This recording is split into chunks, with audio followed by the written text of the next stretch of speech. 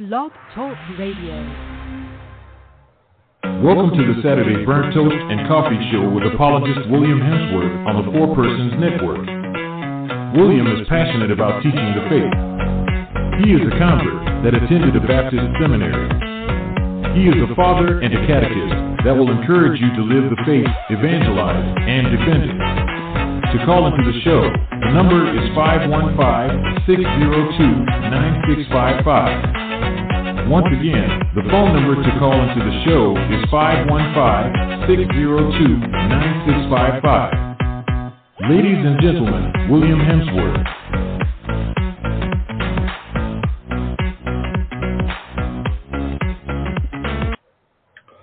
Good morning, everyone. William Hemsworth here, and welcome to Burnt Toast and Coffee. And of course, as you know, I live on the West Coast right now, so it is 9 o'clock in the morning. Or you may be listening, it may be noon, so good afternoon. And good time of day, no matter where you're listening from, whether it's live or podcast form, you listen later on. Welcome to the show. Kind of exciting topic over the next couple of weeks. I'm going to take a couple of weeks to cover this topic, and it's the history and theology of the Roman Canon. Now, for those that may not know what the Roman Canon is, it's actually the first Eucharistic prayer. And it's the oldest of the Eucharistic prayers. So I'll start with a little background. So, throughout the history of Christianity, there's been some subjects that have been written, debated, discussed ad nauseum. Okay, like the divinity of Christ, the nature of the Trinity, the development of the canon of Scripture may even fall. They fall into that category. Those are vital topics, and really we still need to be discussing those things because there are still some misconceptions out there. Then there are subjects that are kind of taken for granted. And this is kind of where the Roman Canon falls into the category. So the Roman Canon is the first of the four main Eucharistic prayers that the priest may use during the Mass. And it's also the oldest of the prayers, and it's been in use in one form or the other since the 6th century. The other main Eucharistic prayers that are used during Mass have its origins in the Roman Canon. Now, when you go to your average Mass on Sunday morning, by the way, no Mass is average. I just want to point that out. The body, blood, soul, and divinity of our Lord and Savior Jesus Christ is present. That is anything but ordinary. It's a miracle every single time. But normally the Eucharistic prayer that you're going to hear is the second one. So it's a little shorter, but a lot of the same theology is still contained in it. Now, how old is the Roman Canon? Like I said, it's been used in one way or another since the 6th century, but it's dating. That's a matter of debate. But what is clear is that the prayer does have ancient origins. Now, in his great essay titled "The Development of Christian Doctrine," Cardinal Henry Newman lays out a fascinating explanation. So he equates a doctrine to an acorn, and as time goes by, this acorn becomes an enormous oak tree. Now, though the Roman Canon isn't a doctrine per se, I think this is a good analogy for it. The development and theology of the Roman Canon can be traced back to our Jewish ancestors. And sometimes we have a tendency to forget that the first Christians were Jewish. And so when we study early church history, that's an important fact to remember. The celebration of the Eucharist, the Mass, and the Roman Canon can be understood in a deeper way when we consider those factors. In fact, the Catechism of the Catholic Church in paragraph 134 calls the Eucharist the source and summit of our faith. This means that without the Eucharist, really we're just a run-of-the-mill sect. All right, the body and blood of Christ that is given to the faithful in the Eucharist changes everything. Okay? The Eucharist changes everything. So how does this relate to the Roman Canon?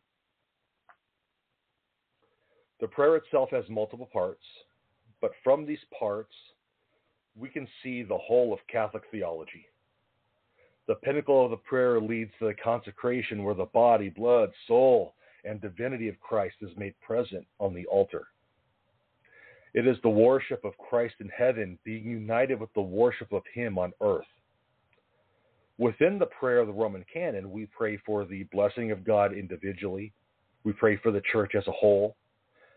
We ask the saints to pray for us. We pray for the Pope and all the clergy. We ask the Blessed Virgin Mary to pray for us.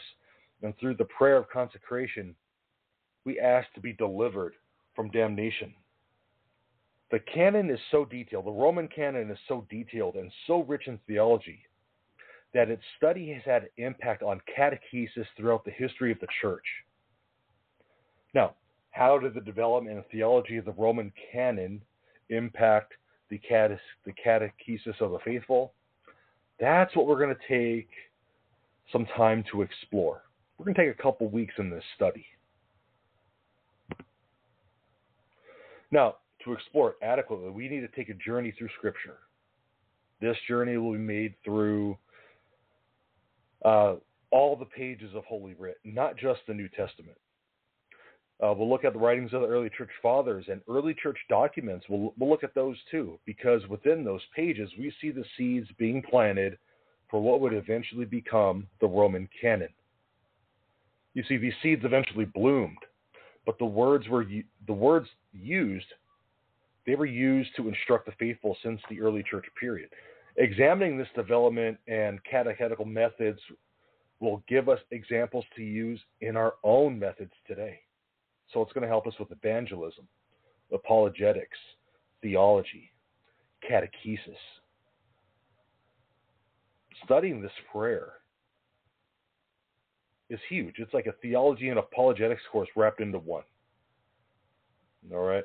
The teaching of the church has been clear throughout the centuries, but the implementation of recent years, let's be honest, maybe it's caused more harm than good. All right. So it's time to get back to the basics.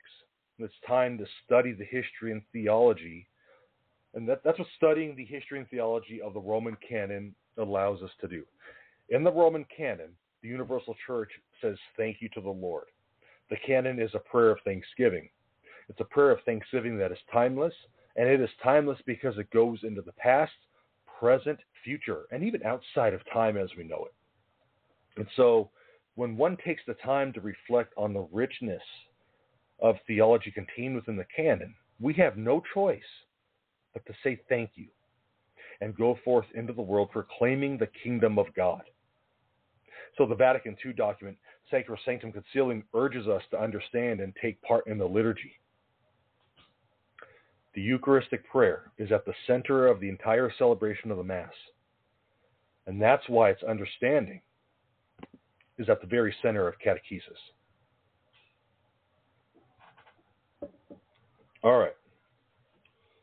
Now, just so everyone knows, for purposes of the study, I did use the Roman canon as seen in the 1962 Missal. So there'll be a little Latin mixed in and here and there. But even if you go to the Novus Ordo Missal, you're still going to find the same thing, just different, just newer English. But the same meaning, the same thing is there. All right. So the Roman canon is recited after the angelic hymn, the angelic hymn of praise known as the Sanctus. Now, this may seem like a repetitive hymn. Now, we all know what it is. I'm not going to sing it because no one wants to hear that. Y'all are going to immediately tune out if I start doing that. Sanctus, Sanctus, Sanctus, etc., right? It may seem repetitive, and to those that hear it, quite frequently, sometimes that may be the case, right? However, its placement before the canon is not accidental. It's actually a combination of two biblical passages. So it's one from the Old Testament and one from the New Testament. The first verse that makes up the Sanctus is Isaiah chapter 6, verse 3, which states, quote, "And one called to another and said, Holy, holy, holy is the Lord of hosts. The whole earth is full of his glory." The second part consists of Mark 11:9, which reads, "Hosanna, blessed is the one who comes in the name of the Lord." The role that the Sanctus plays in relation to the Roman canon It can't be understated. It can't be minimized. It's very important. So it lays the foundation for the supernatural events that are about to take place within our midst. And I'm sorry if I started laughing. My son is like crawling behind me trying to get to the garage. I think he thought this was like a live YouTube stream or something. So sorry, guys. But the Sanctus lays the foundation for what's about to take place in our midst, okay? The people take the place of those from the first Palm Sunday who ushered our Lord into Jerusalem with palm leaves and praise as he's riding on the donkey. And so we see what Isaiah says, and we sing the angelic hymn of praise to the Lord who is sitting on the throne. We lift up our hearts to the King of Kings and the Lord of Lords, an unending hymn of praise that has been sung since the beginning of time. So just as the angels physically worship the Lord in heaven, and the Israelites usher the divine Davidic king into Jerusalem, at the Mass we welcome him physically and supernaturally in the words of consecration that come through the Roman Canon. The Sanctus gives thanks for the great mysteries that are about to happen in the consecration. And so when we say the Sanctus, we join with what St. Cyril of Jerusalem calls, quote, the heavenly militia. This heavenly militia are the seraphim previously mentioned in Isaiah chapter 6.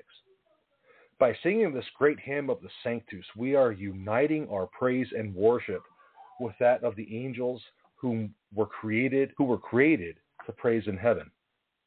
Now, regarding this, Dr. Edwards III writes, quote, we see with the eyes of the angels what is happening in the liturgy, end quote. Now, like I said before, the Sanctus is made up of parts of Isaiah 6 and the Palm Sunday accounts in Mark and Matthew. However, the end of sacred scripture, the book Revelation, helps us in pulling this significant moment in the Mass together. In Revelation chapter 4, we see a vision of heaven, of heavenly worship as witnessed by St. John. In Revelation 4:8, we see a very familiar hymn to the thrice holy God as sung in the Sanctus in the Mass in Isaiah 6. What is even more telling is Revelation 4:11, which says, quote, you are worthy, our Lord and God, to receive glory and honor and power, for you created all things, and by your will they existed and were created. This is the song of the 24 elders who prostrate themselves before the throne of God in worship. So as we participate in this section of the Mass, we're being transported to the throne room of God. You see, St. John saw this and said that he was unworthy. The 24 elders in Revelation bowed down, and the seraphim hid their faces with their wings. It is at this point in the Mass where we bow in praise and adoration before the heavenly altar. The prayers of the Sanctus, along with the Pater Noster,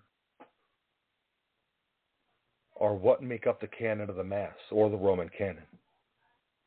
This is important to note because certain parts of the Mass can be changed based on the time of year or the feast day. However, the canon of the Mass stays the same. It's a fixed rule.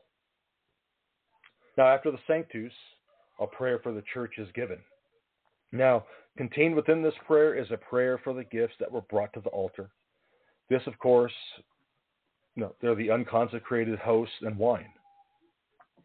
The priest asks the blessings upon the gifts for the sacrifice that they will soon become. At this point, the priest has his arms raised as if lifting our prayers, yours and mine, towards heaven. He then prays for the work and peace of the whole Catholic Church. So if Christ established a church, then why pray for it? Now, some may ask this question, and throughout history, there have been many who have asked this question. If you go on YouTube, there's many that ask this question today. But at this point of the canon, the priest and the congregation by extension are praying for the guidance of the Holy Spirit in governing the church. The church is more than an individual parish that we attend Mass at on Sunday. It's a worldwide organization that feeds, educates, clothes, and provides medical care to millions of people around the world on a daily basis. We lose track of that sometimes. The Catholic Church is the world's largest charity. Okay, There are several nonprofit groups that fall under the Catholic banner, and they're subsidized by the church. These groups are often under extreme pressure to change their stance on certain issues or lose other forms of funding. It is wholly appropriate to pray that the church govern rightly and be assisted by the Holy Spirit to maintain the apostolic faith and teaching. Part of this prayer is a prayer that the Catholic Church be united. So in John 17, verses 20 through 21, it's known as the high priestly prayer. Jesus states, quote, I ask not only on behalf of these, but also on behalf of those who will believe in me through their word, that they may all be one. As you, Father, are in me, and I am in you. May they also be in us, so that the world may believe that you have sent me. The prayer for unity has been said since the time of Christ for his followers. In the 2nd century, St. Polycarp prayed for the unity of the Catholic Church just prior to his martyrdom. Christ prayed for the unity of his church before his passion. It is the responsibility of the church to follow the lead of its master. There are a plethora of Christian groups in the world today, and many disagree with each other over basic doctrine. This is not only a barrier to evangelism, but is the sort of thing our Lord prayed about in his high priestly prayer. He prayed that the church may all be one. True unity exists in the Catholic Church, as it is the church that the Lord founded. Now, this doesn't mean that there will not be disagreements at times, but we're called to pray for unity and reinforce our commitment to Christ and to each other. In praying for the Catholic Church, we are praying in two senses. So in one sense, we're praying for the Catholic Church. In another sense, and when I say the Catholic Church in this regard, I'm praying with a capital C. In another sense, we're praying for the Catholic Church, lowercase c. You see, the first is universal. Okay? The first is for all Christians. We are praying that one day our separated brethren will join us at the Eucharistic feast.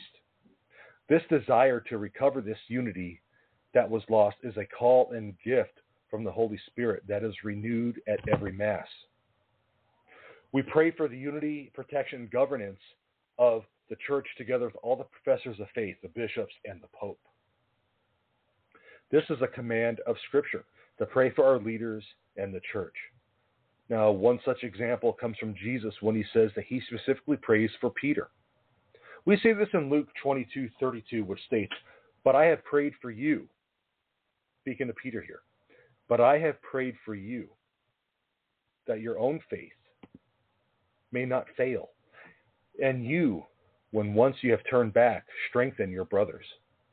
Another example of its scriptural significance is seen in James 5:16, which tells us that the prayers of the righteous are effective. So therefore, the priest who's acting in the person of Christ is praying for the unity of all Christians and for the leadership of the church. He does this to follow the command of Scripture and to follow the example of the Lord. The Roman Canon contains a series of 3 intercessions that make up the Great Intercession. The preceding, like I've said before, I said over the last couple minutes, I've just given you a background for the first part of this Great Intercession. From a catechetical point of view, this serves as a background on the importance of prayer. You see, the basic prayers, I teach religious ed in my parish. The basic prayers that a child learns are the Lord's Prayer, the Hail Mary, and the Glory Be, sometimes known as the doxology. Okay? This first part of the canon feeds into the meaning and devotion that are contained in those prayers. Father Herbert Lucas, in his book titled The Holy Mass, writes, quote, now concerning these prayers, which have fed the devotion of most of us since early childhood, we were first able to toddle to church. So on the surface, these words seem somewhat innocuous. However, as people, we tend to become immune to something when we hear it a lot, especially if we don't understand the meaning of what's being said. But when we look into these prayers and we understand their meaning, the meaning is beautiful. It's rich. It feeds our soul. So, This great intercession, this part of the canon, is known as the Te Igitur. That's Latin, which stands for therefore. Now, like I said before, we pray for the church as a whole and those ecclesiastical authorities that God has placed over us. The clergy and the church are under spiritual attack, and Satan wants them to fail. It is what it is. It's true. Just look around. This is spiritual warfare, and prayer is the number one weapon against such warfare. And the church has wisely placed this at the beginning of the canon. We are called to pray for others as well as our leaders. Now, once the prayer for ecclesiastical authorities is complete, the canon continues with what is called the commemoration of the living. The prayer continues with the words, quote, "Be mindful, O Lord, of thy servants and handmaids," end quote. Now, at this point, the priest inserts a specific name or names for whom the Mass is being said. This prayer occurs after the Te Igitur and is known as the memento. In the memento, the great intercession continues as the priest first prays specifically for persons he will name in the prayer. Now, this doesn't mean that the priest is showing favoritism or nepotism, but he is naming those to whom he has some obligation, gratitude, or charity towards. So the priest is offering up the worries, concerns, and troubles of those maybe whom he recently visited in the hospital, at home, or someone who has great authority or needs extra prayer. By no means is this an exhaustive list as to why the priest mentions these names. The missal actually has 2 blank spaces for 2 names, and these names can change at every Mass. So the priest then prays for everyone present at the Eucharistic sacrifice that their faith may be strengthened. The priest begs God on behalf of the church to watch over all those present and to bring them to the fullness of charity, that grace may be bestowed on them in accord with their own faith. There are 3 parts in which the living are remembered or commemorated. The first time is when the gifts are brought and presented to the priest and deacon. Another time in which the living are commemorated is when the bishop is the principal presider at Holy Mass. The third time, which is considered the most holy time for remembering the living, is in the anaphora, which is one of the objects of the study. Okay? During this commemoration, we not only remember and pray for each other, but it reminds us that we are not passive participants in the Mass. We're active participants, and in effect, a type of co-offerer through the priest to God himself. All right. So far in the Roman Canon, we see very little that can be objected to by our non-Catholic friends. However, the next section of the Roman Canon is one that has been objected to since the days of the Protestant Reformation. So this section of the canon is known as the Invocation of Saints. So within this section, we see a very clear definition of the Blessed Virgin Mary as Mother of God, and prayers to the great heroes of the faith asking for their intercession. So the teaching of Mary as Mother of God and the invocation of the saints carry huge theological implications. So the first part of this section states, quote, "In communion with and honoring the memory, first of the glorious and ever Virgin Mary, Mother of our God and Lord Jesus Christ," end quote. Calling Mary the Mother of God is a very clear theological teaching that is very important to understand. The teaching of Mary being the Mother of God is based in Scripture and reason. Elizabeth addressed Mary as the Mother of our Lord in Luke 1:43 when she said, quote, "And why has this happened to me, that the mother of my Lord comes to me?" All right. The title of Mother of God is especially important in not only honoring Mary, but in understanding the proper nature of Christ. This is the first Marian dogma, and simply put,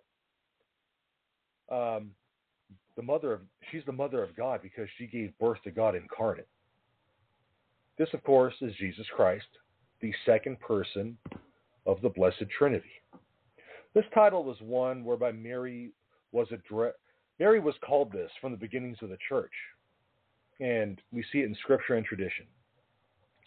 St. Irenaeus, in his amazing work called Against Heresies, when he was writing to the Gnostics, showed the two natures of Christ by calling Mary the mother of the Lord. He writes, quote, "The Virgin Mary, being obedient to his word, received from an angel the glad tidings that she would bear God." End quote. Now, this was written in 189 AD and shows a very early understanding and importance of this title.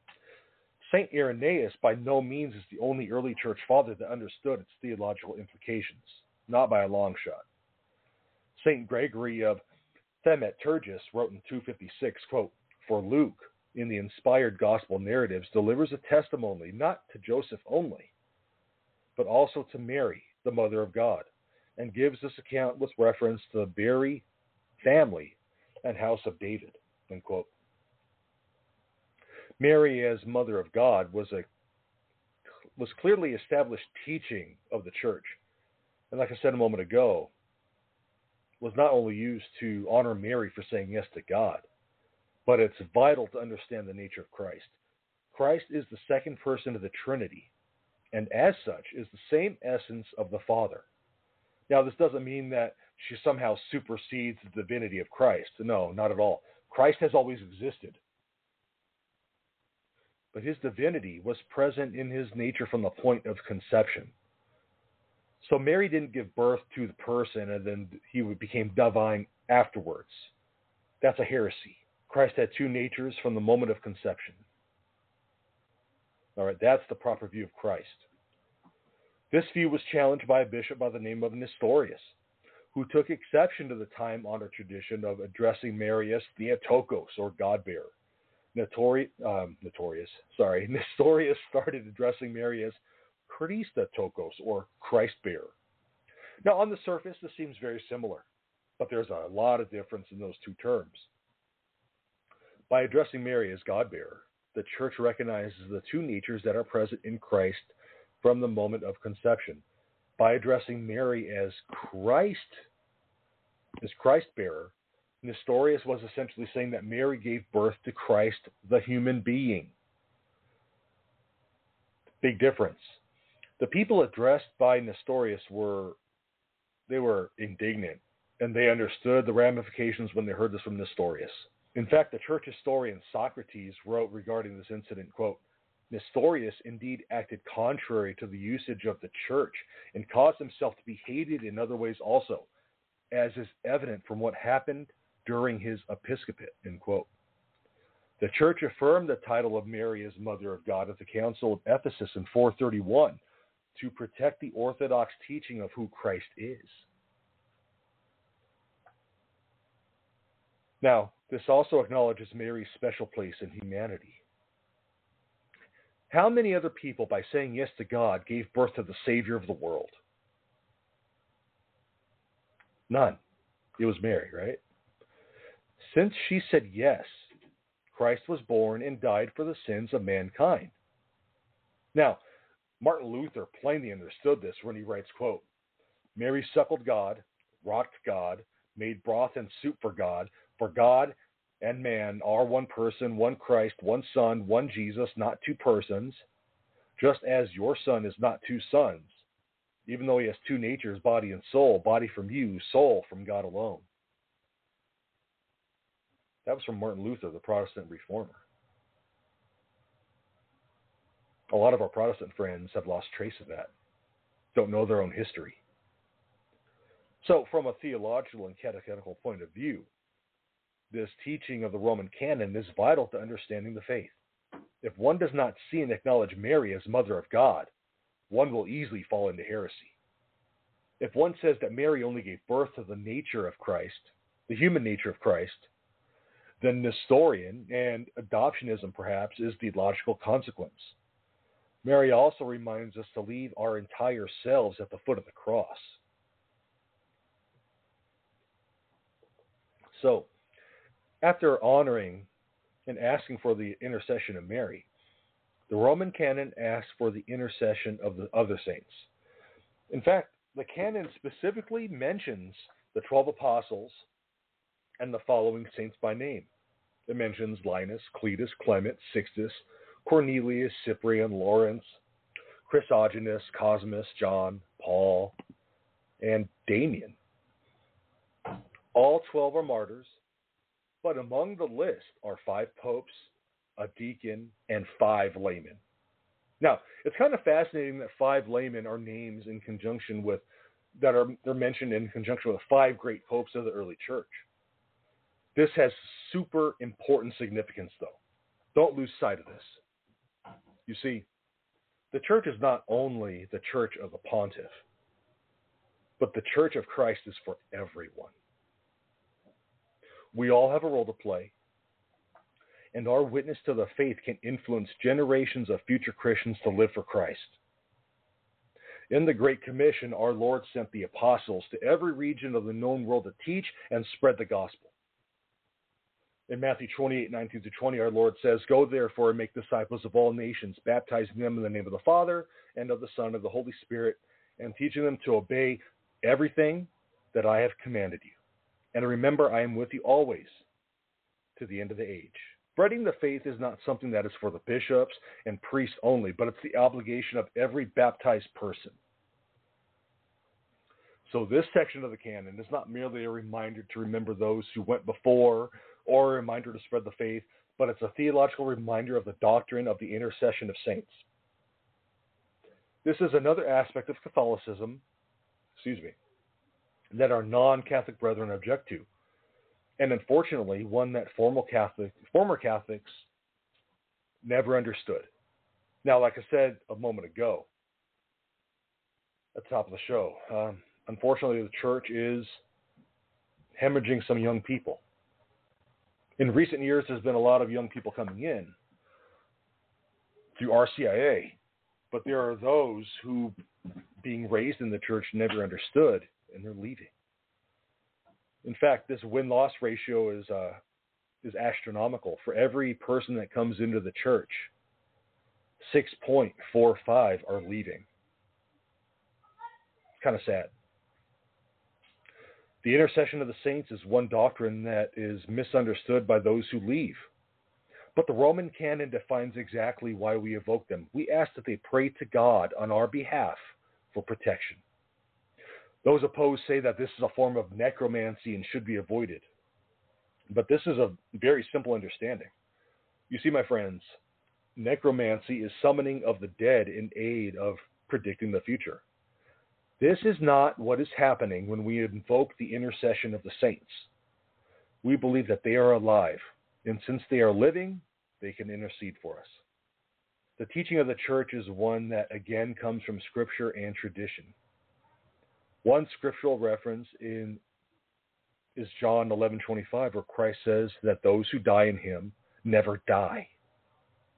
Did you catch that? Those who die in Christ never die. Okay? One that speaks very clearly of saintly intercession is Revelation 5:8, which says, quote, "When he had taken the scroll, the 4 living creatures and the 24 elders fell before the Lamb, each holding a harp and golden bowls full of incense, which are the prayers of the saints." The faithful have been catechized in this concept from the beginnings of the church.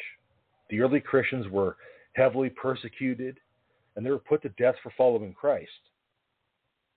When they were martyred, they were placed in catacombs under the city. Christians would hold Mass and ask for the prayers of their dearly departed friends.